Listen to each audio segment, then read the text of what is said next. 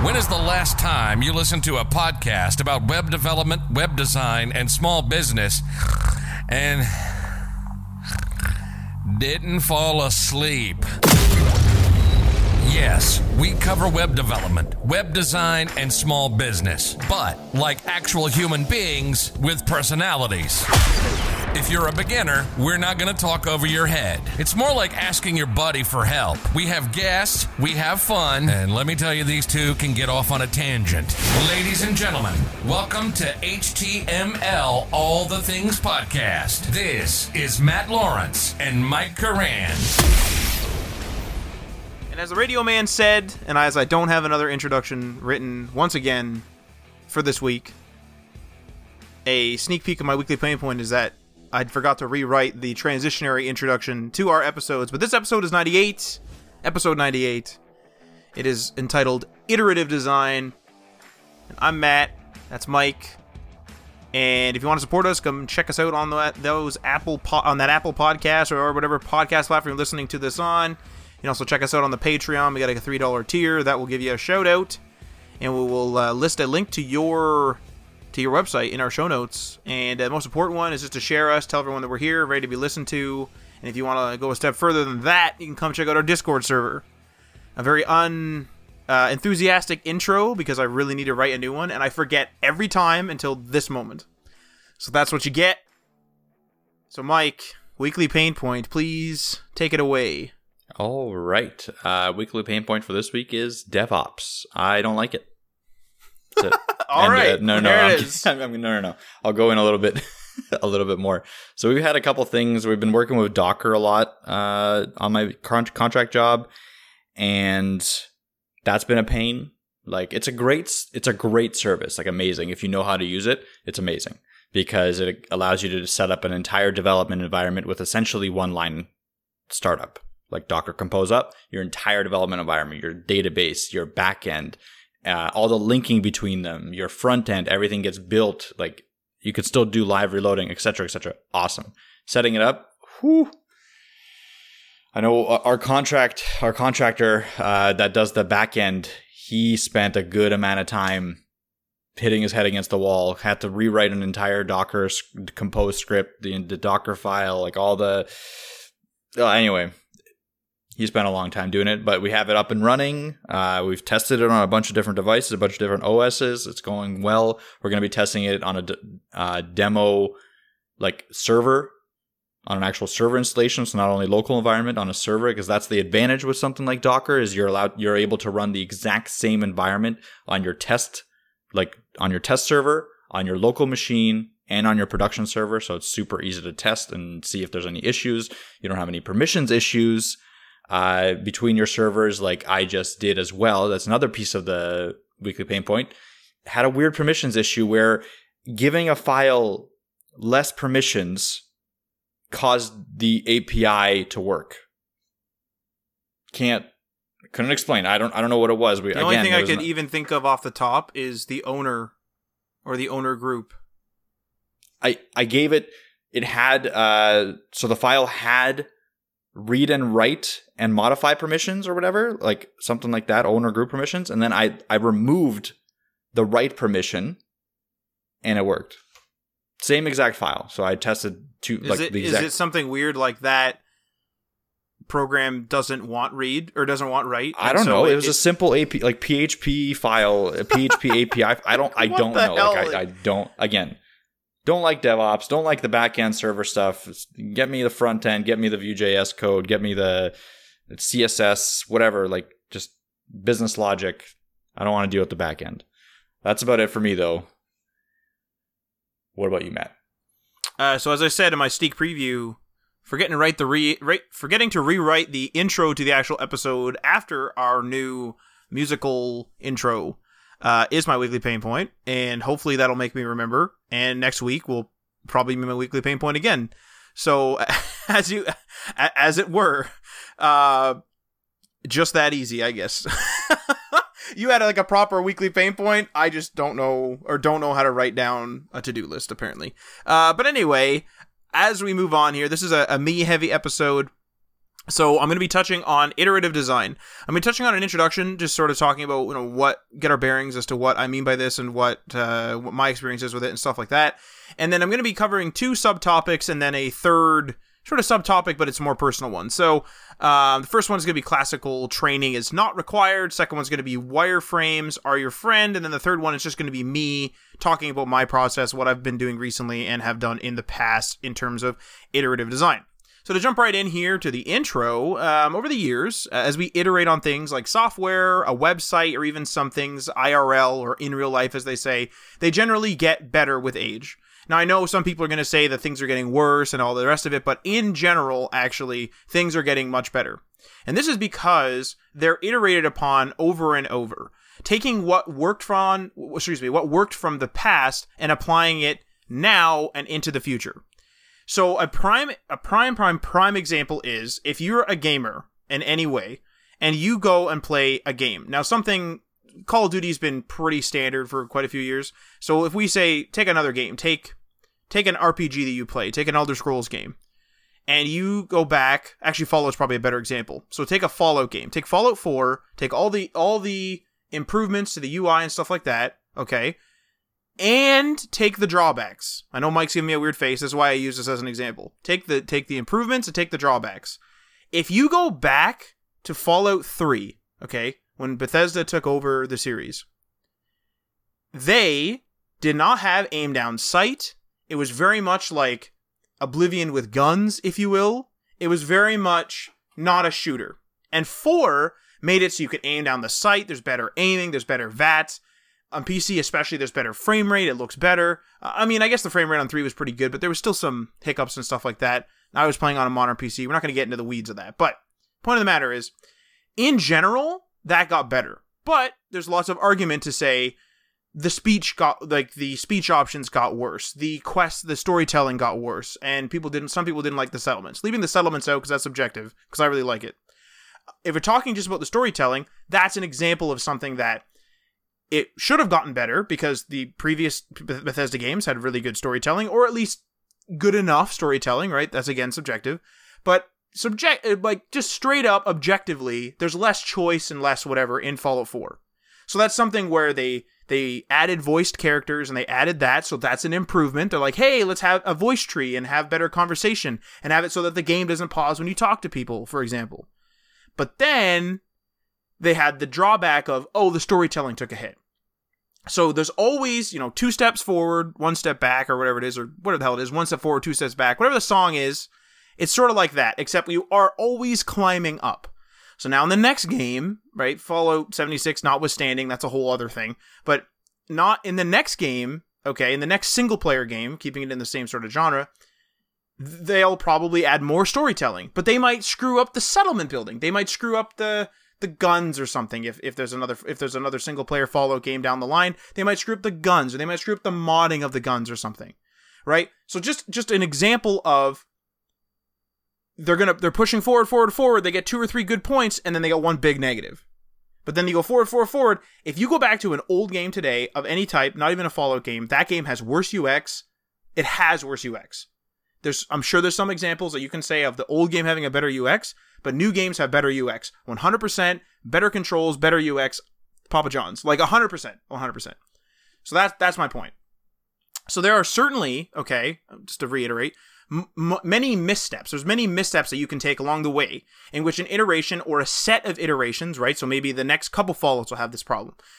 Where they pick up on the wrong message, so they see like a big, like, ooh, a bunch of people like this, and then they go and they really, really push that in the next title. And so, for example, think of, they have data that says X component of this game, or X component of this software, or X component of this website is super popular because it has more clicks, it has more plays, it has more video streams, it has whatever it is. And they might think, oh, I'm going to put that thing, I'm going to put 2 of that component in the game. But maybe what made it cool was just the fact that it was a fad. Maybe what made it cool is that it was something that was timely. Maybe it was just a side thing, and that's what made it cool. And so that's a misstep where they take the data, they apply it to the next iteration, and the iteration has a misstep, for example. And that, overall, that does hurt the product's image. But hopefully, you can rise above that by fixing the other parts of the game, better graphics, better whatever, in terms of a website, maybe you're going from non-responsive to responsive. That's a huge step forward. But maybe now your nav menu is a little messed up. So now you have a negative thing in your nav menu, but your responsivity is really high up there. So that's an example of that. Now, after a misstep, okay, if a product is still relevant, because a misstep can cause the series to die, it can cause the company to die, depending on how severe the misstep is. It can, of course, okay, be course corrected. So in the case of Fallout games, those things are still relevant, and so they can fix that storytelling in the next one. And in actuality, with 76's latest update, the storytelling and the voices and the actual, like, there's a way more conversational items. So they're already working on that, even though this is a multiplayer title and it's played differently. Okay? So things will generally continue to trend upward for a series, whatever it is. Okay? There might be one huge misstep that kills off a bunch of the good stuff, but that will generally continue going upward.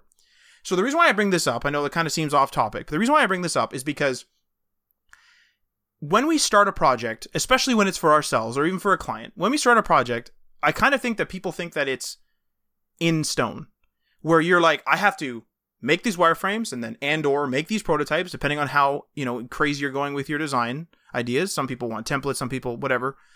But it's not set in stone, because even before it hits production, it's going to be iterated upon.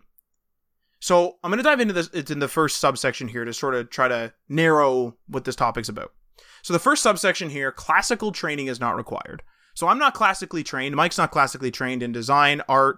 We didn't go to an art school. I took media arts in high school, literally just to get my art credit because I needed one, and then got the heck out of there. And that was it. So I don't have any classical training in this regard, okay? So even without classical training in design, UI, UX, etc., you can still make use of iterative design, and we do it. We do it, it's proof, we get paid for it, it's professional enough clearly to get paid. So you might not know, okay, where to take a product's look correctly the first time. That's probably the biggest thing when it comes to this. It's almost like an imposter syndrome, right? Where you're thinking to yourself, I'm not classically trained. I don't know whether the borders should be rounded. I don't know whether the borders should be blue. Should the heading be bigger here? Should it be smaller here? Is this a subheading? You don't know.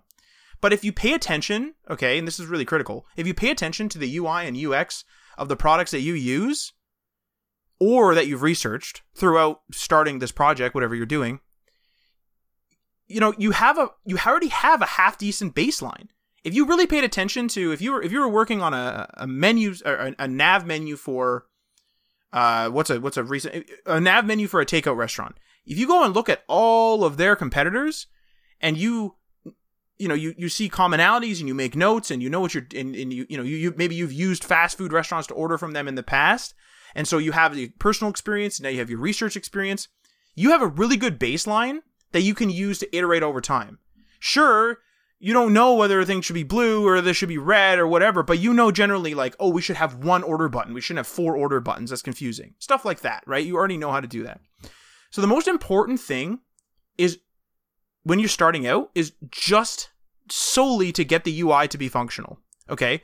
Get as many of the elements that you can on the page or on the website or whatever you're building. Get it in there right away. And what that does is it's almost like adding tools to your toolkit. So you're adding like, okay, now I have my headings, I have my subheadings, I'm pulling my data from my API, now I have my data there. And Mike's stream is a prime example of this, where he's pulling in the data now, he doesn't have all this dummy data, trying to figure out whether his box shadows should look prettier. He's pulling in all the data, he's pulling in all the rest of it, stuff like that. Check out our twitch.tv channel, a little self-plug in there. But anyway, the point is get everything in there. So now you have all these tools, and you might notice while you're doing it, hey, this title looks like crap, but it's good enough. People know it's a title right now and whatever. Don't be afraid to tell yourself, and it literally is, that this is a draft, okay? Don't be afraid to design something ugly, because it is a draft, okay? You don't have to design the best UI, the most perfect UI the first time.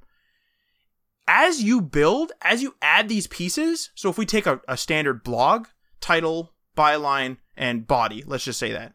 You get that on the page, now you're going to be like, maybe that title will be nicer centered. It looks like crap. Right aligned? No, it looks like crap. Okay, go back to left. That's an iteration. You don't even think of it when those tools are there, but imagine if you just put the title in. You're just starting, you just put your title in. Now you're in trouble, right? Because you're going to be like, should it be center, right align, left align? No, right looks good. Then you're going to add your byline and be like, well, now it looks like crap. Should that be right align with the title? You're going to start worrying before you've even put the information in. But you're going to feel so much more accomplished when you have your title, your byline, and your blog post coming in dynamically or however else you're doing it. And you're like, wow, now this is a functioning page. But that looks like crap. Let me fix that. Those are iterations. And I feel like people really don't take advantage of or really pay attention to the fact that iterations like that are super, super critical. They think an iteration is something like, oh, I went from, Times New Roman on my site and it wasn't responsive. And then the only iteration that happened was that I went to Calibri, talking font types, Calibri, and now it's responsive, and now it like wraps with a smaller screen or wraps with a larger screen a different way, or however else you're making it responsive. People think that that's the only iteration when that isn't the case. You do, and I do, or rather, I should say, I do hundreds and hundreds and hundreds, not even joking, of iterations on a page. I'll move the social menus to the left. I'll add a border. I don't like the border. Oh, let's add it to the right. Oh, it actually looks good with the border. Oh, the border shouldn't be on the left, should be on the right. Like, we're already talking 2, 3, 4 iterations, and all I'm doing is quickly like changing things, usually in the inspect element. Those are actually iterations, and you're just like, nope, this looks done right aligned. We're not doing that. We're not touching it. So get as many things as you can onto the page, and then start iterating only a little bit. So I'm going to touch on that. So look at your layout, your first layout, in this case, obviously talking about websites, as your first pass, okay? And don't obsess over making major changes before stepping back for a while, okay? So while you're thinking, or while you're rather placing things, feel free to make small iterations that clearly look out of place or just look terrible. Maybe the headings aren't wrapping. Okay, fix that. Maybe there needs to be padding. It just looks horrible. Do that, of course, right? But don't spend a lot of time, in my opinion, messing around with these small changes. Some of the best things that I've come up with, some of the best UI layouts I've come up with is I put it all together, I put it in, it looks, presentable enough. I can read everything, nothing's crashing into each other. I don't have a pink heading and then like a blue thing at the bottom with then like a red thing that's like awkwardly overlapping with like a green thing flying in. Like I don't have, all this craziness. It looks clean, concise, but it doesn't look modern enough to you or something. Best thing in my opinion is to do is just to walk away and maybe come back the next day, or like take a break and come back. Because no matter what it is, you might think that your UI looks like crap. And I've said this to Mike several times, where I'll show him something and I'll be like, this header looks like crap. And you didn't even think about the header. You were thinking about the footer kind of had a weird alignment or something. So Mike's sort of like the first user test, for example, right? Sort of a prime user test. And so then I start thinking to myself like, oh, damn, yeah, the footer is kind of weird. And then I start working away at the footer and I've completely forgotten about that header. And maybe I'll come back to it later, but things that are glaring to me, the person who put it together, may not be glaring to the people. And also it's because I have my head buried in the work. And so I'm not really the best person to ask when I'm freshly from having my head buried into, pulling in all the data, making sure I have all the data, all the rest of it. I need to step back and kind of let my brain reset or like relax. I'm not a doctor clearly, but let it do its thing and then come back with a fresh pair of eyes and be like, oh, that heading actually looks okay. Maybe it just needs some padding on the right. Something I would never have come up with normally, right? Those type of things. So to me, do those little iterations. Don't worry about the big stuff. If you're in your draft or you're in your first pass or you're even in your second draft, however many drafts you want to do of your site or of your UI, just let it be a draft. Like let it look like crap. I keep high contrast, high brightness colors in my designs for a long time. If I want to make sure divs aren't clashing, they're red. One's red, one's blue, one's green. And I just do it. And it's like, oh, these divs are kind of crashing. It's going to maybe cause problems on responsivity. I fix it. And I leave those in until the end of the first draft oftentimes. Or at least to the point where I'm like, okay, I'm putting in actual like stock photos or maybe the actual photos themselves of the content. This red, blue, green looks like crap. I'm just going to take it out. Oh, look, now I need more padding, right? So each one of those changes is super critical. So don't be afraid to just throw something in there like a crappy red color just so you can see it easier. This is a draft. Play with it. Make sure it looks good at the end, not right now. So the second thing is going to be the second big one for me anyway, is that wireframes are your friend. So a lot of our customers, what we'll do for them is oftentimes, what customer doesn't want? A discount.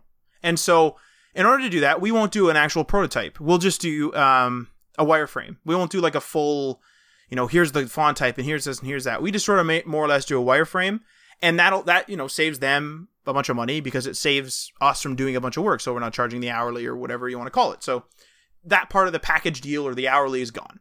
So we only do wireframes. And what this really taught me is that if you're struggling with your design layout, even on the first pass, okay, or if the project is really large, like it's just like, you know, really hard for you to kind of comprehend all at once, so many pages or lots of elements per page or whatever, wireframes are an absolute must.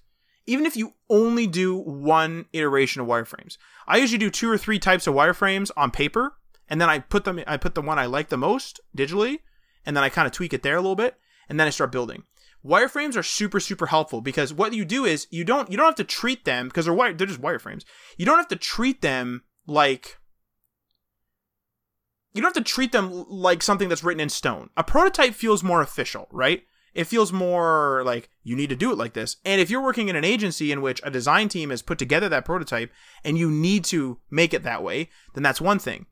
But because Mike and I are in charge of our own projects in most cases, we actually don't do it. And the wireframe, because it's like a draft, it looks like a draft. It looks like something that you do in the beginning. You don't have to treat it so crazily.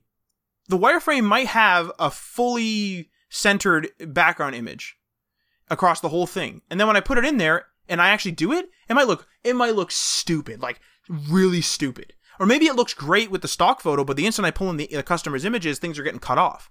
And maybe I need to, you know, shorten it, change the aspect ratio a bit. And now it's just like a top page header, you know, where it's like 65% of the height or something, rather than 100% of the height. So I don't need to follow that wireframe so strictly. So that's already an iteration. But the wireframe got me there. That's the point. The wireframe told me you need a header, this. You need to have this full screen image. I do it and it's like, damn, that looks like crap.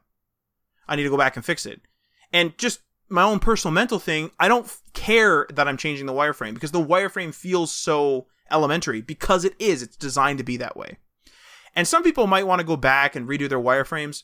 You know, that's to each their own. I don't do that. I don't care.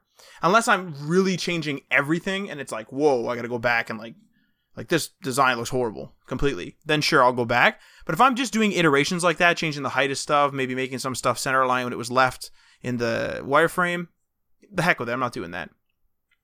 So in general, just to sort of recap, you know, wireframes let you choose the general layout of your elements without worrying about the colors, the typography, all the rest of it. You put in all your stuff. You put in, you know, there's going to be a background image here. There's going to be my nav bar up here. You might even just put the word nav bar. Like I do that. Just put the word nav bar. And then I have another wireframe that just shows the actual nav bar itself type of thing. You know, you don't have to worry about colors. You don't have to worry about the aspect ratios too much. You don't have to worry about any of that type of stuff. You just kind of put it together. And even if your wireframes are kind of rough, as wireframes kind of generally are, and I know there's a conflict where it's like some people want a perfect wireframe. I get it, and I do the same thing. I use all the centering tools and, you know, all the rest of it where I try to make it pixel perfect. But to the point is, if you're using this just as your draft helper, like, just don't do that. That's just a waste of time because you're just going to change that crap anyway. If you're showing it to a client, then yes, my wireframes look nice. They're lined up. They have labels and all that. Just a quick aside there. But anyway, so even if your wireframes are kind of rough, they'll still serve as a starting point so you can get through your first pass quicker. You'll get in there and your first draft will be 65% complete maybe in a day rather than 3, 4, 5 days, right? That's how quick it might get. Okay. And when you start putting together your UI, you might notice some, you know, just glaring issues with your wireframe. Feel free, as I've said, to adjust those now in the UI itself and continue working away. Don't feel loyal to your wireframe if it isn't working. Your wireframe is even a prototype. Okay. A wireframe or a prototype, especially if it's your project and you're allowed to do it. I know web agencies, you know, you can't be changing the person's art, or the art team's art without asking, or however that works. But if you're working for your own thing, there's been several times where a client asks us for something like, I want a form on this page. And I do it and I try it and I iterate and I iterate and I iterate. And it looks like it looks bad. Looks like crap. So I think to myself, well, what do they want this form here for? Well, they want more actionables. Okay, well, I'll put an actionable here and call a form in, or it'll go to another contact page or something. And then I will explain to them explicitly, I did not put a form here. It looked bad. I can do it for you if you'd like, but it looked bad. This is my professional opinion. This is how it should work. Acknowledge that what they asked for, you know, from a place where, like, obviously they don't make UIs and websites for a living. So, like, you know better, right? In general. So you might say, hey, I kind of figured you guys wanted a call to action here, so I did put a call to action here, but the form is on another page because this page is too damn cluttered. And sometimes they'll fight back and say, put it on there, you just put it on there, and then who cares? But oftentimes, I'm going to say at least 60, 70% of the time, they'll either give in fully or a bit, where they'll be like, you're right. Why don't we have the form hidden? You click, expand and it shows up. Something like that, right? So don't be afraid to sort of, assuming you're allowed to, sort of not argue, but sort of debate items like that. Now, I have a note here to describe my process. I kind of already done it, to be honest. So I'm just going to kind of let Mike take off with any of his comments. Yeah. So, the reason that I waited till the very end of this is that I have quite a bit to say on this topic and just this whole concept. We've been talking about iterations of this concept, if you will, for a lot of episodes, because I think the whole point of iterative design, the whole point of this kind of concept to actually get something on a page, to get something done, to get a first pass, to get multiple passes to look at, is it's actually very conducive to getting a project done. A lot of the time when you're starting a project, especially if it's a complicated web application, especially if it's a complicated, back-end, front-end system, it has a lot of moving parts. You're going to get stuck in the weeds of trying to make all your systems perfect to show a potential client that's never seen your product. And that's where a lot of projects die, because you're going to be stuck arguing with your back-end developers. You're going to be stuck arguing with yourself. You're going to be stuck arguing with everyone else about how to make a system perfect, when the reality is you can't on your first iteration. And that's why it's important when you're making whether it's a web page or a web app. I'm going to talk more about web app that has like a more complex functionality, because that's something that I'm doing currently. When it's important when you're creating something for a specific audience to get it in front of that audience as quickly as possible. And that's where this iterative design helps. Whether it's a wireframe that you're building, as soon as you have something that you think it composes all the elements that you would believe that a user would use, you have to show them it. And that's why it's important to be able to be flexible in this iterative design process, to be able to build on feedback, to not take feedback one-to-one to mean changes, like Matt was saying, push back with your own knowledge in a respective way. That's what this whole process is all about. So we're working right now on a big project where it has a lot of moving parts. We're trying to we're building a web app that will potentially be used by thousands of stores, essentially. This project is big. It's a newer project. We're building on a design that we've kind of already have used before, but it's still a very big project, a lot of new moving parts, and we got stuck in the weeds, no doubt about it, because of how big it is. And we were moving forward, we were iterating a little bit, but we weren't moving fast enough. So what we did was we picked one specific client that we could build for, and we're building something for them, knowing that most of what we're building now will have to change. So again, it will be iterated on. You have to know that.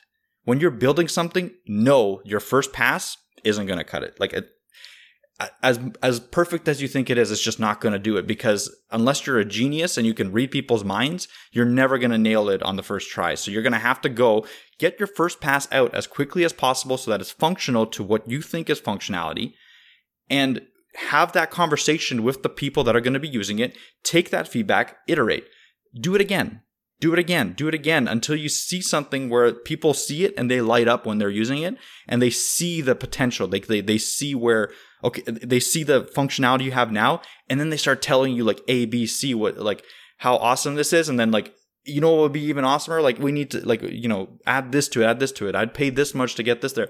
You'll see that in during the design process, whether it be a website. Again, in a website, it's a little bit different because it's not as complex, but even in that stage, a lot of the time, the first time you show someone a website, they'll be like, oh, okay, that's cool, but I want this, and this change. That's 90%. What would you say, Matt? Most of the projects that we do, we have the first pass that we show the client, they'll come back and say something. Oh, almost always. Always. And the best thing about that is when you get familiar with a client, as we have some repeat clients, they'll actually expect that now. And that's like a part of the process where I'm like, I literally say to them, hey, I tell them it's my first pass. You know, maybe my personal 10th, but it's my first one I'm showing them. And then they'll say, yeah, I really like this. You know, like, great job. All the pages are done. Let's add these 30 things. But I know that's coming, right? And they knew it was coming too. And that way it's not this like, oh my God, the deadline. Oh my God. You know, and everyone's freaking out. It's like, you could put this product out and just iterate on it because people love updates, right? And they know that too. Yeah, exactly. So that's why you shouldn't be afraid of iteration. If you're going into a project thinking that you're going to build something perfect on the first pass, I'd say don't do that project. Like, it's unfortunate, but you have to be willing to iterate. You have to be willing to take in, whether it be analytics, so you could put out a product, put something out there, an MVP, something that works, and then look at the analytics. How are people using it? Talk to your customers, etc., etc. Get all the information that you can. Take that information, and this is where the hard part is. When you have a lot of information, like when you have analytics, when you have testimonials, when you have one-on-one sessions with like clients, when you have all this, what do you take from all that information, and how do you implement it to make your app better? And that's what, like, at the start of this whole conversation, what Matt was saying, with Fallout 4 and Fallout 3 to Fallout 4, there was a few missteps, but there was a lot that it was building on. Like, it was doing really well. It's because they had a lot of information from a lot of different sources. So, for instance, they had DLC, right? They had a bunch of little DLC that they added into Fallout 4, I believe, right? And what the information they got there is a lot of games are doing that. Their investors, their board told them, we need this. That's a part of the analytics. Like, that's a part of the process. That's a part of the iterative process. They got that information. They're like, okay, so we should put it in there. But then all of a sudden there's an outcry of people also yelling that they don't want that. Yep. So now you have to balance, like, who do we listen to? And it's the same thing with web app. Like, you're going to have the same sort of situation with web apps. If you're building something for a client, the client will be like, well, we need to monetize this. Right? That's part of the process in iteration. And then the actual customers of that app will tell you that we don't want to pay it. Whether they tell you that, like, you know, by saying it, or they just don't pay for it. Those are the things. That's the kind of analytics that you're getting there. And then maybe, and you see this a lot with applications, you'll go to a different kind of monetization because you'll iterate on the monetization itself. Everything should be iterative. When a project works, it's because there's a million iterations. Almost all my projects, now that I'm thinking about it, the first pass was never, it's not out there. Like, I don't think there's a single application that I've developed that has a majority of the first pass as code and UI out there. It's always iterated upon. Now, the structure, the base functionality, stuff like that, yes. That kind of stuff is still present in a lot of applications. Not everyone, but most of my applications have the base functionality present. Because it was fleshed out in research. Exactly. But everything else, all the little, like, you know, UI tweaks, stuff like that, all that happens, and it's still happening. It's consistently happening. If you want to make a good product, you're going to be iterating on it for a long, long time while you have clients, essentially, because it needs change. That's a really good way to put it. Honestly, the DLC thing is a really good way to put it, because I'm not going to get into the weeds of you know, because some of you aren't gamers out there, but there's a settlement building mechanic in the game that is totally an aside thing, and there were some DLCs for that, and then people were like, hey, I don't like the settlement building. You know, it's an aside thing. It's a new thing in this game. I don't like it. I want more story. So then they go and then they make something that's sort of, because they make different scales of them. There's like a one big DLC and then a smaller DLC, and there's, like, you know, whatever. They try to maximize their season pass. So then they release a smaller story DLC, you know, where you can build robots and that type of thing. So you're getting a little bit of the building in there, but not settlement building, but like a little bit of like the innovation in there, but you did a story to get that point. So it's like, okay, you know, that's for those people. And then they release you know, another, you know, among the settlement builders, they get to the point where they want automation. And so they're like, hey, you know, I've been building and I don't want to keep crafting this crap. I want factories literally to do it. So then they release a DLC that way. And then you have people complain, hey, that's too much settlement building. Like, what the hell? Like, that's a big settlement update. So then they release Far Harbor, and that's a huge story thing. But that also iterated that there's a huge choice in Far Harbor that you have to make. And in my opinion, it's like that. I'm not an internal person at Bethesda, but from my outside looking in, it looks to me like they said, oh, people want more choice, and they want the choice to be bigger, and they want it to be more interesting. Okay, here's Far Harbor. Here's, almost all story, a massive story, a cool location, more exploration, more of that, little bit of settlement building, optional, totally optional, and that's it. And so they're even iterating among their product's life, because a game sort of hits an end unless it's a games as a service, and then bang, and then it goes, that's it. Fallout 4 is complete. Moving on to the next project. So even though it was like sort of they had an idea of a finite amount of thing, they were even, playing that balancing game where it's like, hey, here's for the settlement builders. Oh, we have this. Hey, I don't like that. I don't want story. Here's a little bit of story. Oh, okay. Here's some more settlement. Hey, what the hell? Oh, here's more story. They're going back, forth, back, forth, back, forth. And that's what's really cool about it. Where there's no way, and like actually no way, any game, any product, website, anything, like Mike said, would ever be as good if it just did one pass. Do you know what's close to one pass? Leaked things. If you looked up, like, if you see leaked video games, I'm a big gamer, obviously, but leaked games that were never meant to be released. It was leaked from the studio and the studio got shut down. That's close to the first pass, or as close to the first pass as you're going to get. Those games are glitchy, they look weird, they're clunky, the mechanics don't make sense, they're not balanced. The list goes on, and depends on how far it was in there, but that's as close to the first pass as you're going to get, and you don't want that to be the retail product. You need this iterative design. You need it every time. It's actually... You're probably going to see it. We're seeing it on, I was going to say, you're going to see it live on our Twitch stream, but like you're literally seeing it, because why would you worry about the box shadow when you're worried about pulling in the attack values? That box shadow, yeah, it matters, but you need that attack value or the app is useless. Pull in the attack value, do that. Now you can screw around. Now you can make it centered or wrap it or like whatever you want to do. Now you're able to do that. And it's just, it does matter a bunch. Exactly. And like a big thing, like with the Twitch stream on that topic is I focused on one thing to make the functionality there. The UI was a very secondary focus for me. Like I spent a little bit of time on it, but it was a very secondary focus for me. I will start focusing on the UI. Someone during the Twitch stream brought up a good point that I can use a UI framework, and I'll be implementing that. And I wouldn't have done that if I just tried to do everything at once. I wouldn't have got that great piece of feedback. And I would have spent a bunch of time creating my own UI framework for no reason. Because again, this project that I'm making on Twitch is just for example purposes and myself and maybe some friends and stuff like that. Those kinds of things are what UI frameworks are built for. So it was a good suggestion. And again, I took that suggestion, using it to do an iterative process with it. That's, I think, the concept of this idea is, again, get something out there as quickly as possible and iterate on that. Get something usable, obviously. You don't want to get garbage that is not usable and that has no idea, no base to it. Like you don't want to get something out there where the user doesn't understand what it is.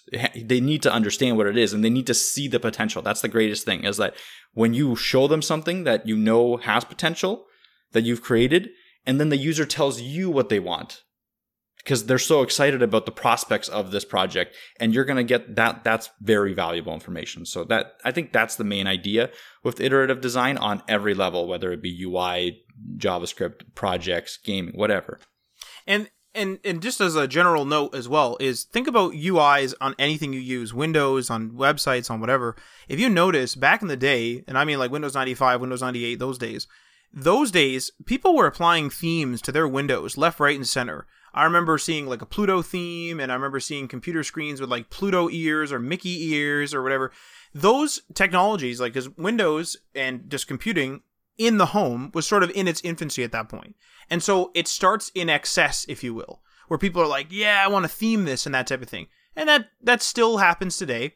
But if you look at the generic sort of, the generic or the more mainstream sort of releases, even though Windows without a theme in the Windows 98 days was pretty slimmed down, it's slimming down even now. It's slimming down and somehow adding functionality if you think of it. If you think about Windows today, and then think about Windows in Windows 98, in terms of the UI, I'm not going to get into the processes and the locations and crap that run. I'm not going to get into that. But if you think about Windows 98 to today, the complexity of Windows really hasn't changed from the consumer perspective specifically. From a person who's not techie, all they do is show up, they sign into all their things, they click the E or the little whoosh, depending on what edge they have, and then that's it. They don't really do anything else. They might like the fact that their photos sync. That's a very complex addition to something like Windows 98, or from that era, from the Windows 98 era. That is a very complex addition, but it isn't complex for the user. They sign in, they sign in with their OneDrive, they move on. Having you sign into your Windows with your Microsoft account is an extremely complex addition in comparison to the Windows 98 system. I didn't even have a password until Windows 7 on my computers, my personal computers. Now I'm signing in with a friggin' cloud account that syncs all my stuff. Every computer I log into has its own wallpapers and all that, but you notice how it's all in the background. The UI, the UX has been iterated upon so much that they know that consumers don't want to fidget. They don't want to fiddle. They don't want to put these themes on. Like, the support is there because there is some people that do it and it's easy enough to have. But in general, people want the gray or the black or whatever color on their UI. Like, for example, I have red, like from my Outlook.com account. It literally asked me, I was in the beta, it was like, what's your favorite color? Red. And ever since then, all my Windows and all my Xbox and everything, all I do is sign in and it themed it red. I never chose that, and I like it because I'm like red. You know what I mean? Like, look how simple that was for me. Click this red tile. Oh yeah, I like red for my mail client. Now everything's red. And that's exactly what I would have wanted but didn't think of. But that's so complex from back in the day, but to the consumer it's not complex. It really isn't. Some areas, I'm sure you could bring up some examples, but look how many things we do online today. Like, there's a laundry list of things, or a shopping list, or I don't know what they say. Do they say laundry list or shopping list? Laundry list. Laundry list. I don't understand why it's a laundry list. Anyway. Probably an old-fashioned thing. Anyway, I guess. But hit us up on Instagram and let me know what that means. But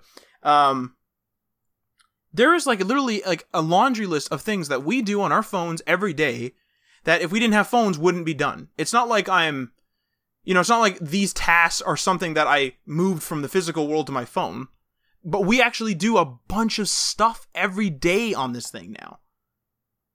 And that didn't exist even for me 5-6 years ago. I never cared. Now it's like, oh man, I gotta have all this UX crap on my phone and stuff like this. But look how complex the tasks I'm doing every day. So that's just what I'm getting at there. Is over time, UI UX of everything is getting better. Another prime example is in terms of cars. My car is from an older era. You can literally see it. It has an older era. It's just, that's the way it is. But now cars all have screens. They got Bluetooth. They got freaking headphone jacks, USB ports, all the rest of it. All for convenience. You could say, oh, now I got to bring a cable, and now I got to do all this. But look how complex of a task you're doing just by bringing a cable. You're now moving all your contacts to your car, maybe depending on, again, it's the car support, but maybe you're using Android Auto. Maybe you're doing this. So yeah, you added something to your list, bring this cable, but you're actually doing 100 tasks with that one task, for example. Look how smooth that is. Trying to get your contacts loaded into a car 10, 15 years ago, and I'm like, what are you doing?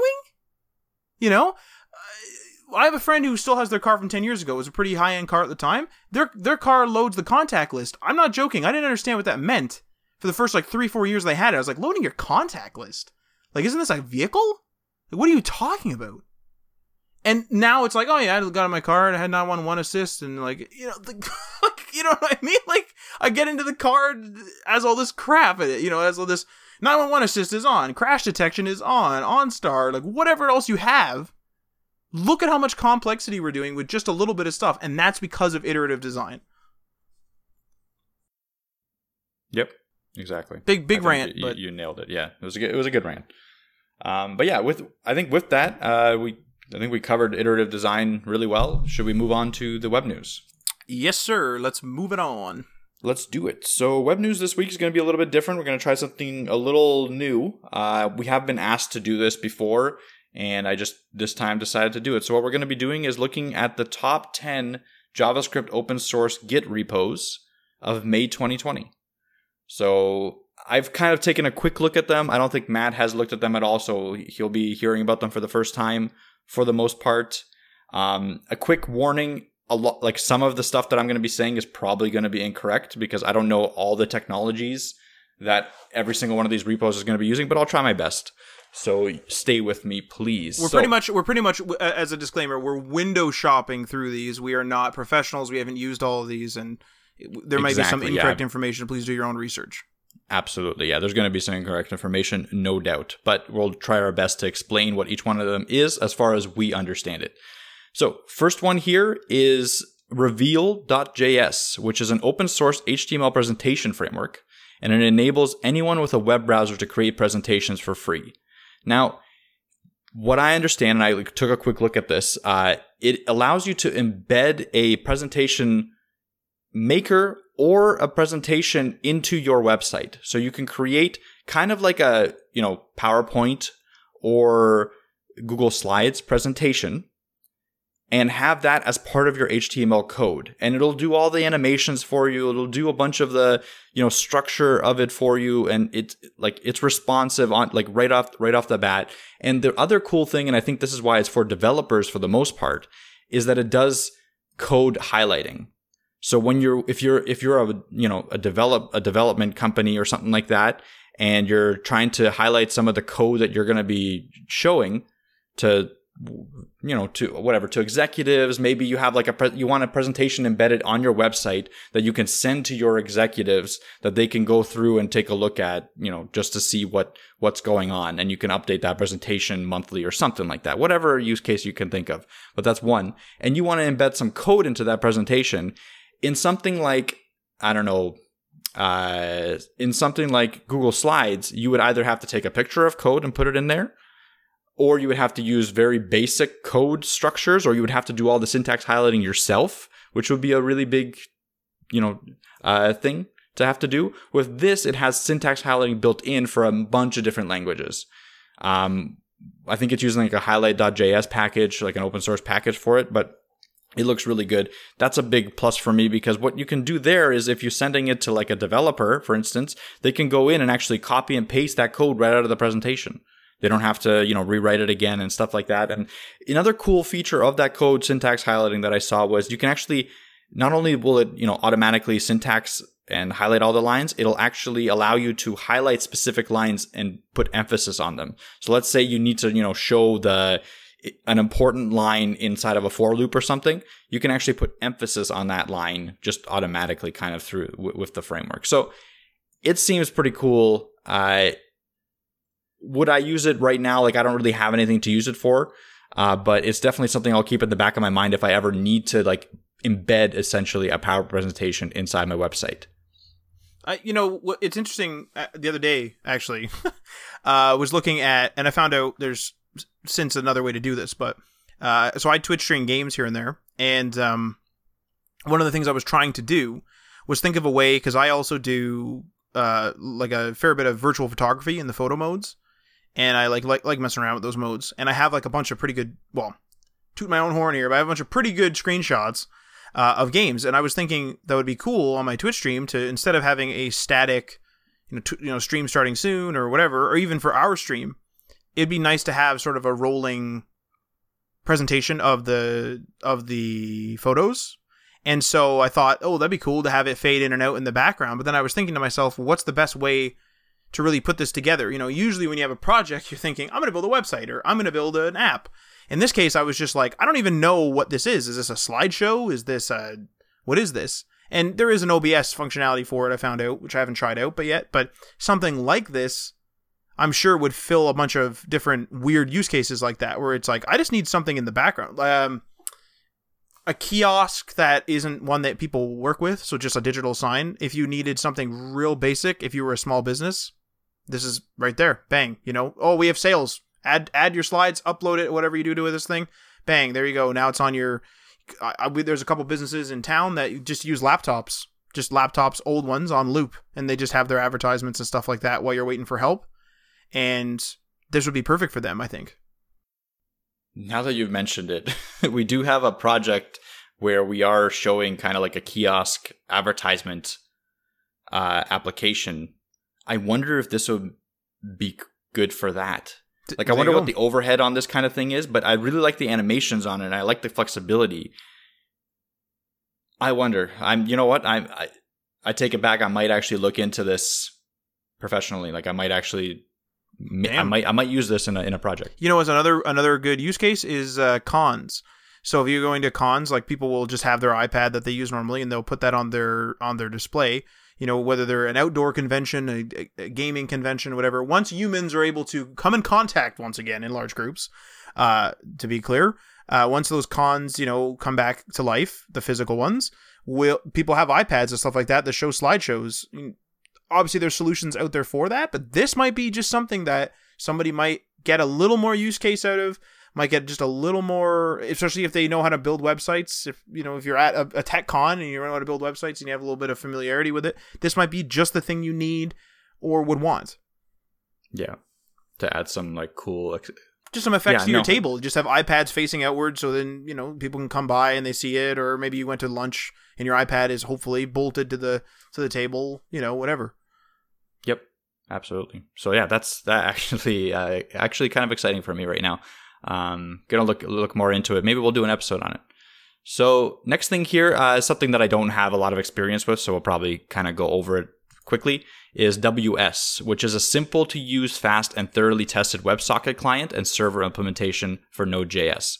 From what I understand, I took a quick look at this. Essentially, it'll give you a really easy way to establish a WebSocket connection to a different website or to your backend service or to your front end service, and allow for, real-time communication.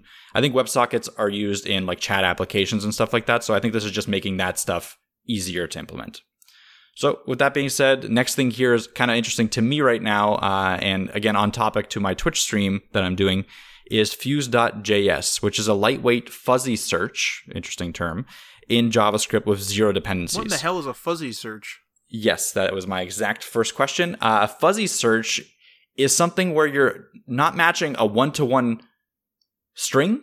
You're matching for patterns and close to strings, right? So it's actually kind of like, okay, give me a second here. I'm actually going to go into it and tell you what they say about it. So I was interested in what it meant.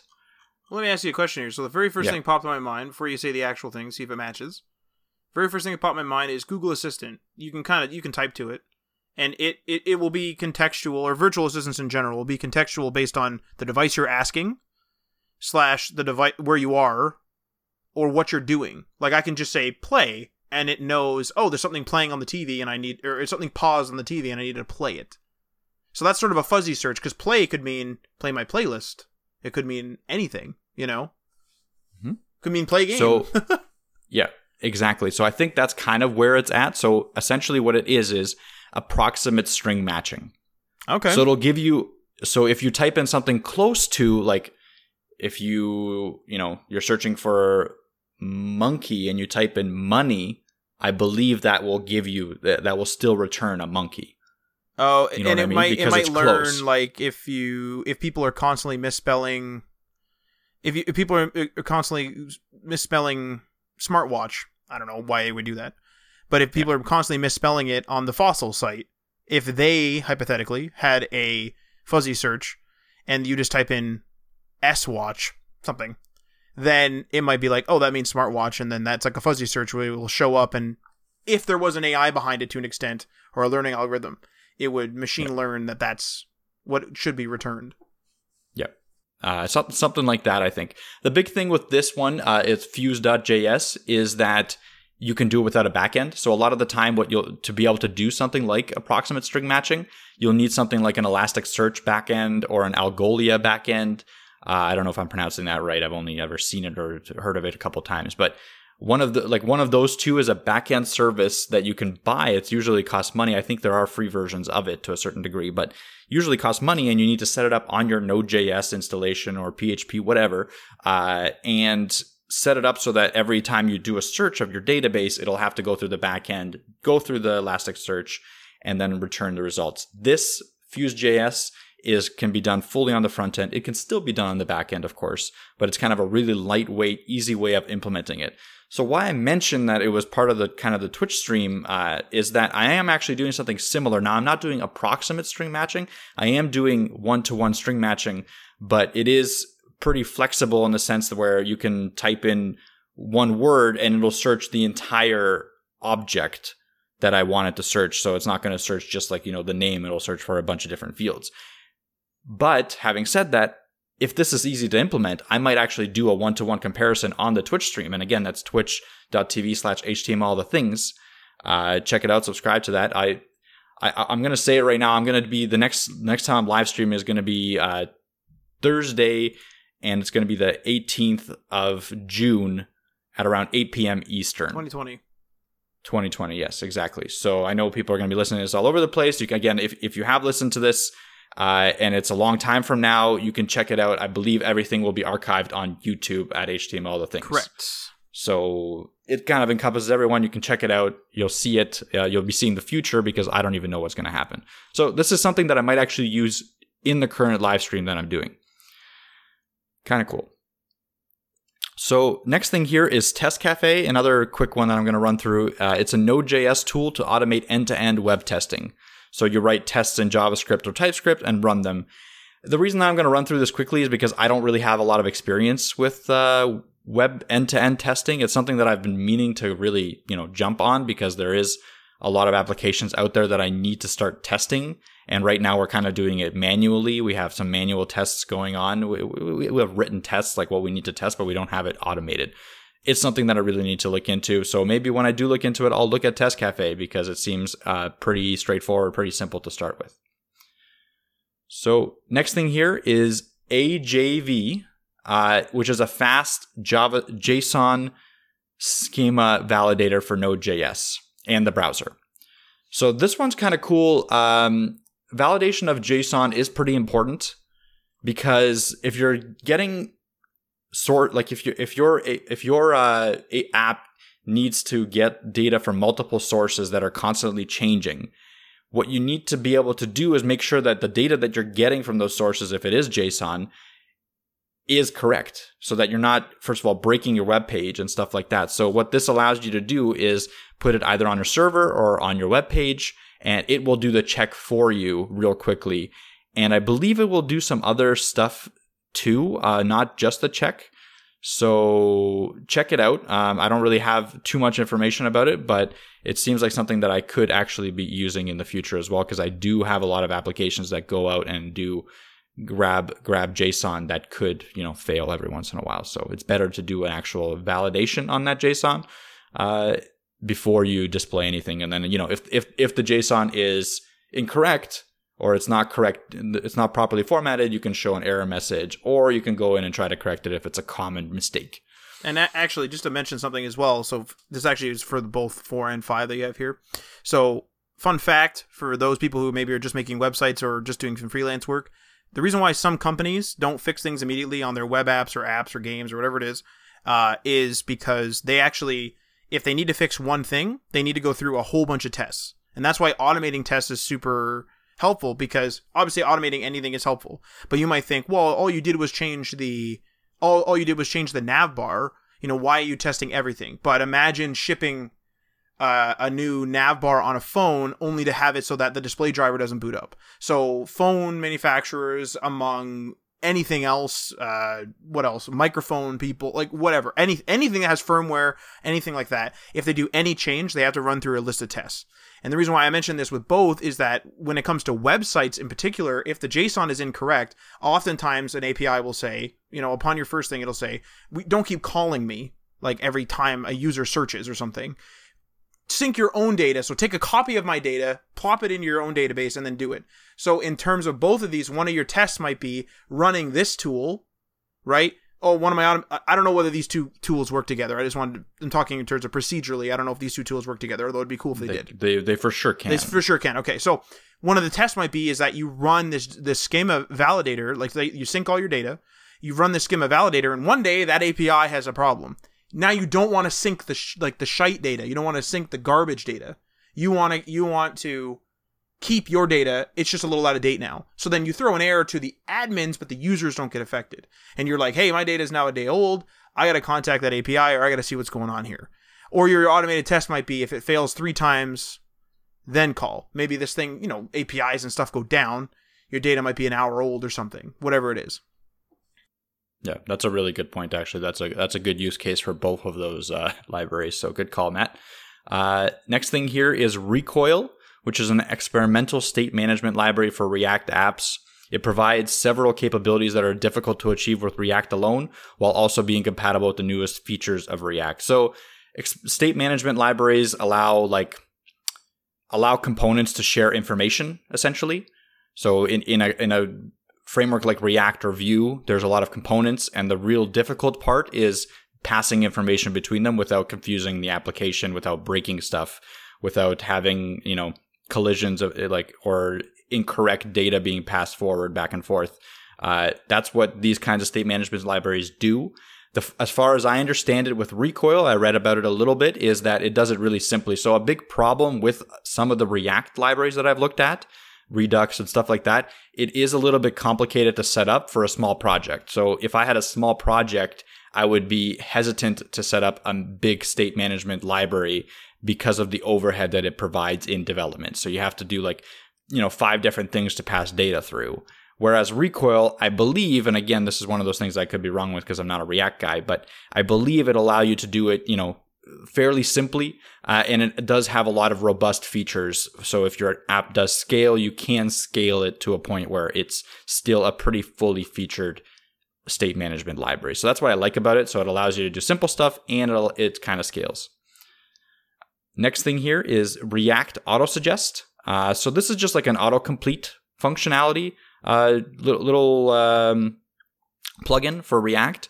I've used a bunch of autocomplete plugins, and I'm always looking for a new one. So I'll keep an eye on this one and see if it comes to Vue, because I know a lot of React plugins will then get converted to Vue a lot of the time, because really it's just JavaScript, right? Like if they're writing logic-based code, someone can go in there, whether it be, if it's an open source project, which it is, someone might put a pull request in and create a different branch for Vue. So I'm going to keep an eye on it. I'm always looking for something new for the autosuggest, because I do use some autosuggest libraries, and they are a little bit old. I've actually been putting my own work into it to optimize it a little bit. So I'm always up for something new.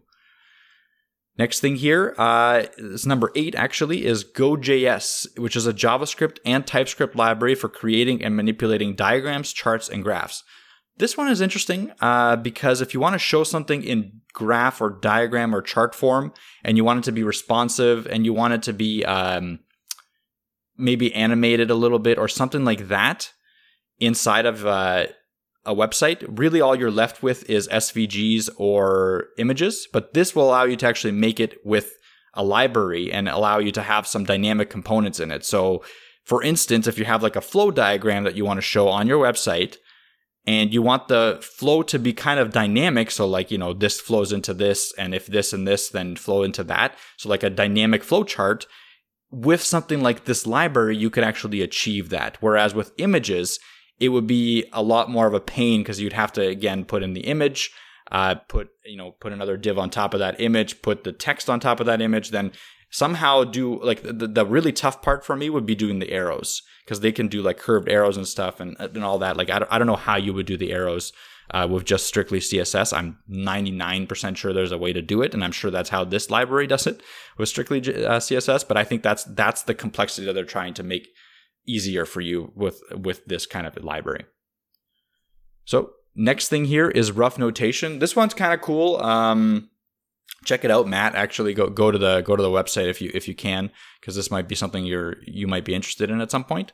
It allows you to kind of replace your bolds, your stuff like that, with some really bolds, underlines, circle, and you can circle stuff on an actual HTML page. So if you look at the example, and again, all these things will be linked in the show notes. I'll have a link to the article that I'm reading. It's a dev.to article that lists 33 of the top repositories. I'm only going to talk about 10, but it has a lot more in there. So please check it out. It's going to be in our show notes, and you'll be able to see the actual demonstration. But the cool thing is that it allows you to kind of put some character to your blog posts, put some character to your instructions, your FAQ or whatever you want. You're allowed to annotate. Like you can underline, you can put a box around a certain word or a set of words or a sentence. You can highlight that sentence, and it kind of does it in a really cool artistic style. It looks like you're circling it with a stylus, like you're like exactly circling it or crossing something out. It's really cool, actually. I just checked it out. It's really cool. Yeah, it's really cool. I could see us using it at some point with maybe something on the Hat site. Like if we have a blog post and we're trying to, make a point, sometimes putting a circle. We're talking about like making a technical report. We might make a bad one intentionally and then show the strike throughs and be like, this is what's wrong with this and this and this. Exactly. Yeah. And this could be a cool, fun way of doing that. So yeah, sounds like an interesting library. Might check it out. And this last one kind of had me excited because I think Matt would use this, and I think I would use this even. It's called Responsively App, which is a modified browser. So it's an entire browser, probably built on Chromium, built using Electron, that helps in responsive web development. And the cool thing about this one is what it allows you to do is select a bunch of different devices, and it'll show all those devices on the screen at the same time. So, put in all your phones. So like an S6, iPhone 5, maybe a Note 10 Plus or something. Put all the devices that you care about, maybe all the different sizes. Put in like a tablet, and then put in a regular like desktop computer. See it all on one page, and then interact with it all with one cursor. So when you click on something like the menu and you open the menu, it'll open on all the devices at the same time. Oh, I didn't see that part. That's pretty so it'll save you from clicking on all the different devices. So you can do one interaction. It'll show you how that interaction looks on all the different devices. It'll show you scroll once, scrolls all the different devices at the same time. So I think for sure this one will at least test out. That's pretty awesome. I think this one I'll probably start using almost immediately because like right now we're building quite a few Webflow projects, but we have some WordPress stuff that we have in production, and I actually just got emailed about some WordPress stuff. So I'm going to be doing some WordPress stuff, and the WordPress stuff obviously doesn't have as nice of a tester on Webflow, but also Webflow I'd like to double check when I'm done, when I publish. So this will allow me to quickly check Webflow stuff and any of our WordPress stuff or any of our other, obviously, Couch CMS or anything else that we've built, which is going to be super nice, actually. Yep. So, yeah. And that's about it for the top 10. There's plenty of more here. Again, check out the show notes. Check out the actual article on dev.to that we're going to be linking. It seems pretty interesting. All this stuff is cool. So the other thing I want to mention is, again, this kind of idea for a web news has been suggested a couple times to us. Look at open source projects, promote open source work, and I agree with that. And this is the first time that we're doing it. I'm not ready to commit to doing something like on a monthly basis because a lot of the times, the May 2020 top 10 might be almost the same as the June 2020 top 10, but I'll be looking at it monthly.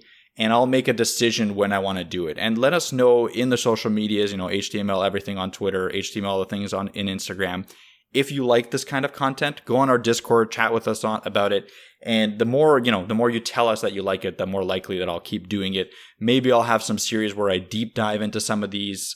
And we'll do like maybe a whole episode on a few of them or a whole episode on one of them if it's really interesting, stuff like that. We do want to promote open source content, open source stuff because we use it all the time and we want that community to grow more and more. Yeah, I was going to say that this stuff, like all these libraries and projects and all the rest of it, is definitely stuff that sort of deserves attention but can easily fall through the cracks. It's something that can so easy. Like I didn't hear about any of this stuff, and I would be asking myself, or I have been for years, about, hey, how can I quickly test like responsively? Since it's the freshest in my mind right now, how can I quickly test on all these different devices and all the rest of it? But yet I would never have looked that up. It's just one of those things where I would just assume it doesn't exist, or if it did exist, that I would hear about it, right? And so I get it for sure, and I think you're right. Where there's not enough open source projects that are catching enough wind, if you will, right?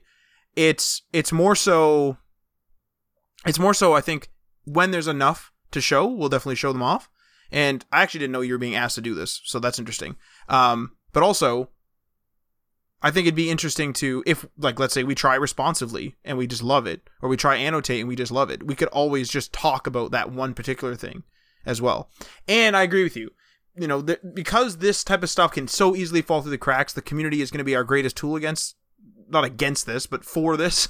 So if you find something that you really like, even if it's one of these, and you want to tell us about your use case and tell us about your thing, or you have maybe you made a YouTube video yourself about it showing off how useful it is, you know, send that to us, because that type of stuff comes up on the show all the time. Our Discord server has at least quote unquote sponsored, 4 or 5, or like spawned 4 or 5 episode ideas. And even more so in the last few months, as well, as everyone's kind of sitting at home, and Mike and I have been working on the same projects for a while. Our ideas are a bit more stagnant, and so we get ideas from conversations that happen in there or questions that we get asked. So absolutely, if you think that Responsively or AGV or Test Cafe or whatever it is, any of these things are awesome and you use them and you have a really cool use case and it really saved you time, tell us, because we might do a whole episode on it, or even a whole web news on it or something like that. Tell us about it on our Discord, tag us, Instagram, whatever, and I'll go take a look. Short of me having to buy a Mac, which I'm not going to do. I'll check it out. That's totally fine. I have an iPad, so if I can do it on there, then that's fine by me. But I think that really concludes the episode. I think we've really covered a bunch of great stuff here in this episode. Lots of rants, lots of actual just straight up sort of textbook information. I'm absolutely going to be trying Responsively. I'm absolutely going to be trying that that presentation app as well, actually, because I'm just going to try it out. I'm going to try that plus the built-in OBS sort of way to do it and just see what I like. So I'm going to give it a go, and maybe that'll be something I show on Twitch or whatever. And I guess that's something else we should mention. We mentioned a few times, but Mike is streaming on Twitch. I'm going to be streaming on Twitch soon as well, and you'll kind of get a look at both sides of the business. Right now I'm kind of using stuff for no code, but then I'm going to be doing a little bit more sysadmin stuff with WordPress, because I don't code in PHP myself. So I'm going to be doing that. And then you'll see me hacking some stuff together in Webflow, because I know JS and that type of thing. So I can, hack things into Webflow and expand its functionality. And I already have a couple of ideas that I've already discussed with Mike on how to sort of expand that Webflow functionality. So we're going to be going from no code to kind of hybrid code and no code. And talking about all that great stuff. But as we always do, remember that we're also on that Patreon, and we also have our $3 patrons to thank. So we have Sean from RabbitWorks JavaScript. Find him at youtube.com/RabbitWorksJavaScript. Garrick from Local Path Computing and Web Design. Find him at localpathcomputing.com. Ryan Gatchell from Blue Black Digital. Find him at blueblackdigital.com. Chris from Selfmade Web Designer. Find him at selfmadewebdesigner.com. Tim from The Web Hacker. Find him at thewebhacker.com. And DL Ford from dlford.io. Feel free to leave a comment or a review on the platform that you're listening to this on. And we, hopefully, will have a better contrasting intro, are signing off with this new outro that I don't have a proper transition for. You've been listening to HTML All the Things Podcast. Web development, web design, and small business. We hope you've gotten some useful and practical information from this show. And we hope you appreciate that we talk to you like human beings. And we hope you had some fun. We'll be back soon. But in the meantime, hit us up on social media. On Facebook, Instagram, and Patreon at HTML All the Things. And on Twitter at HTML Everything. Until next time, this is HTML All the Things, signing off.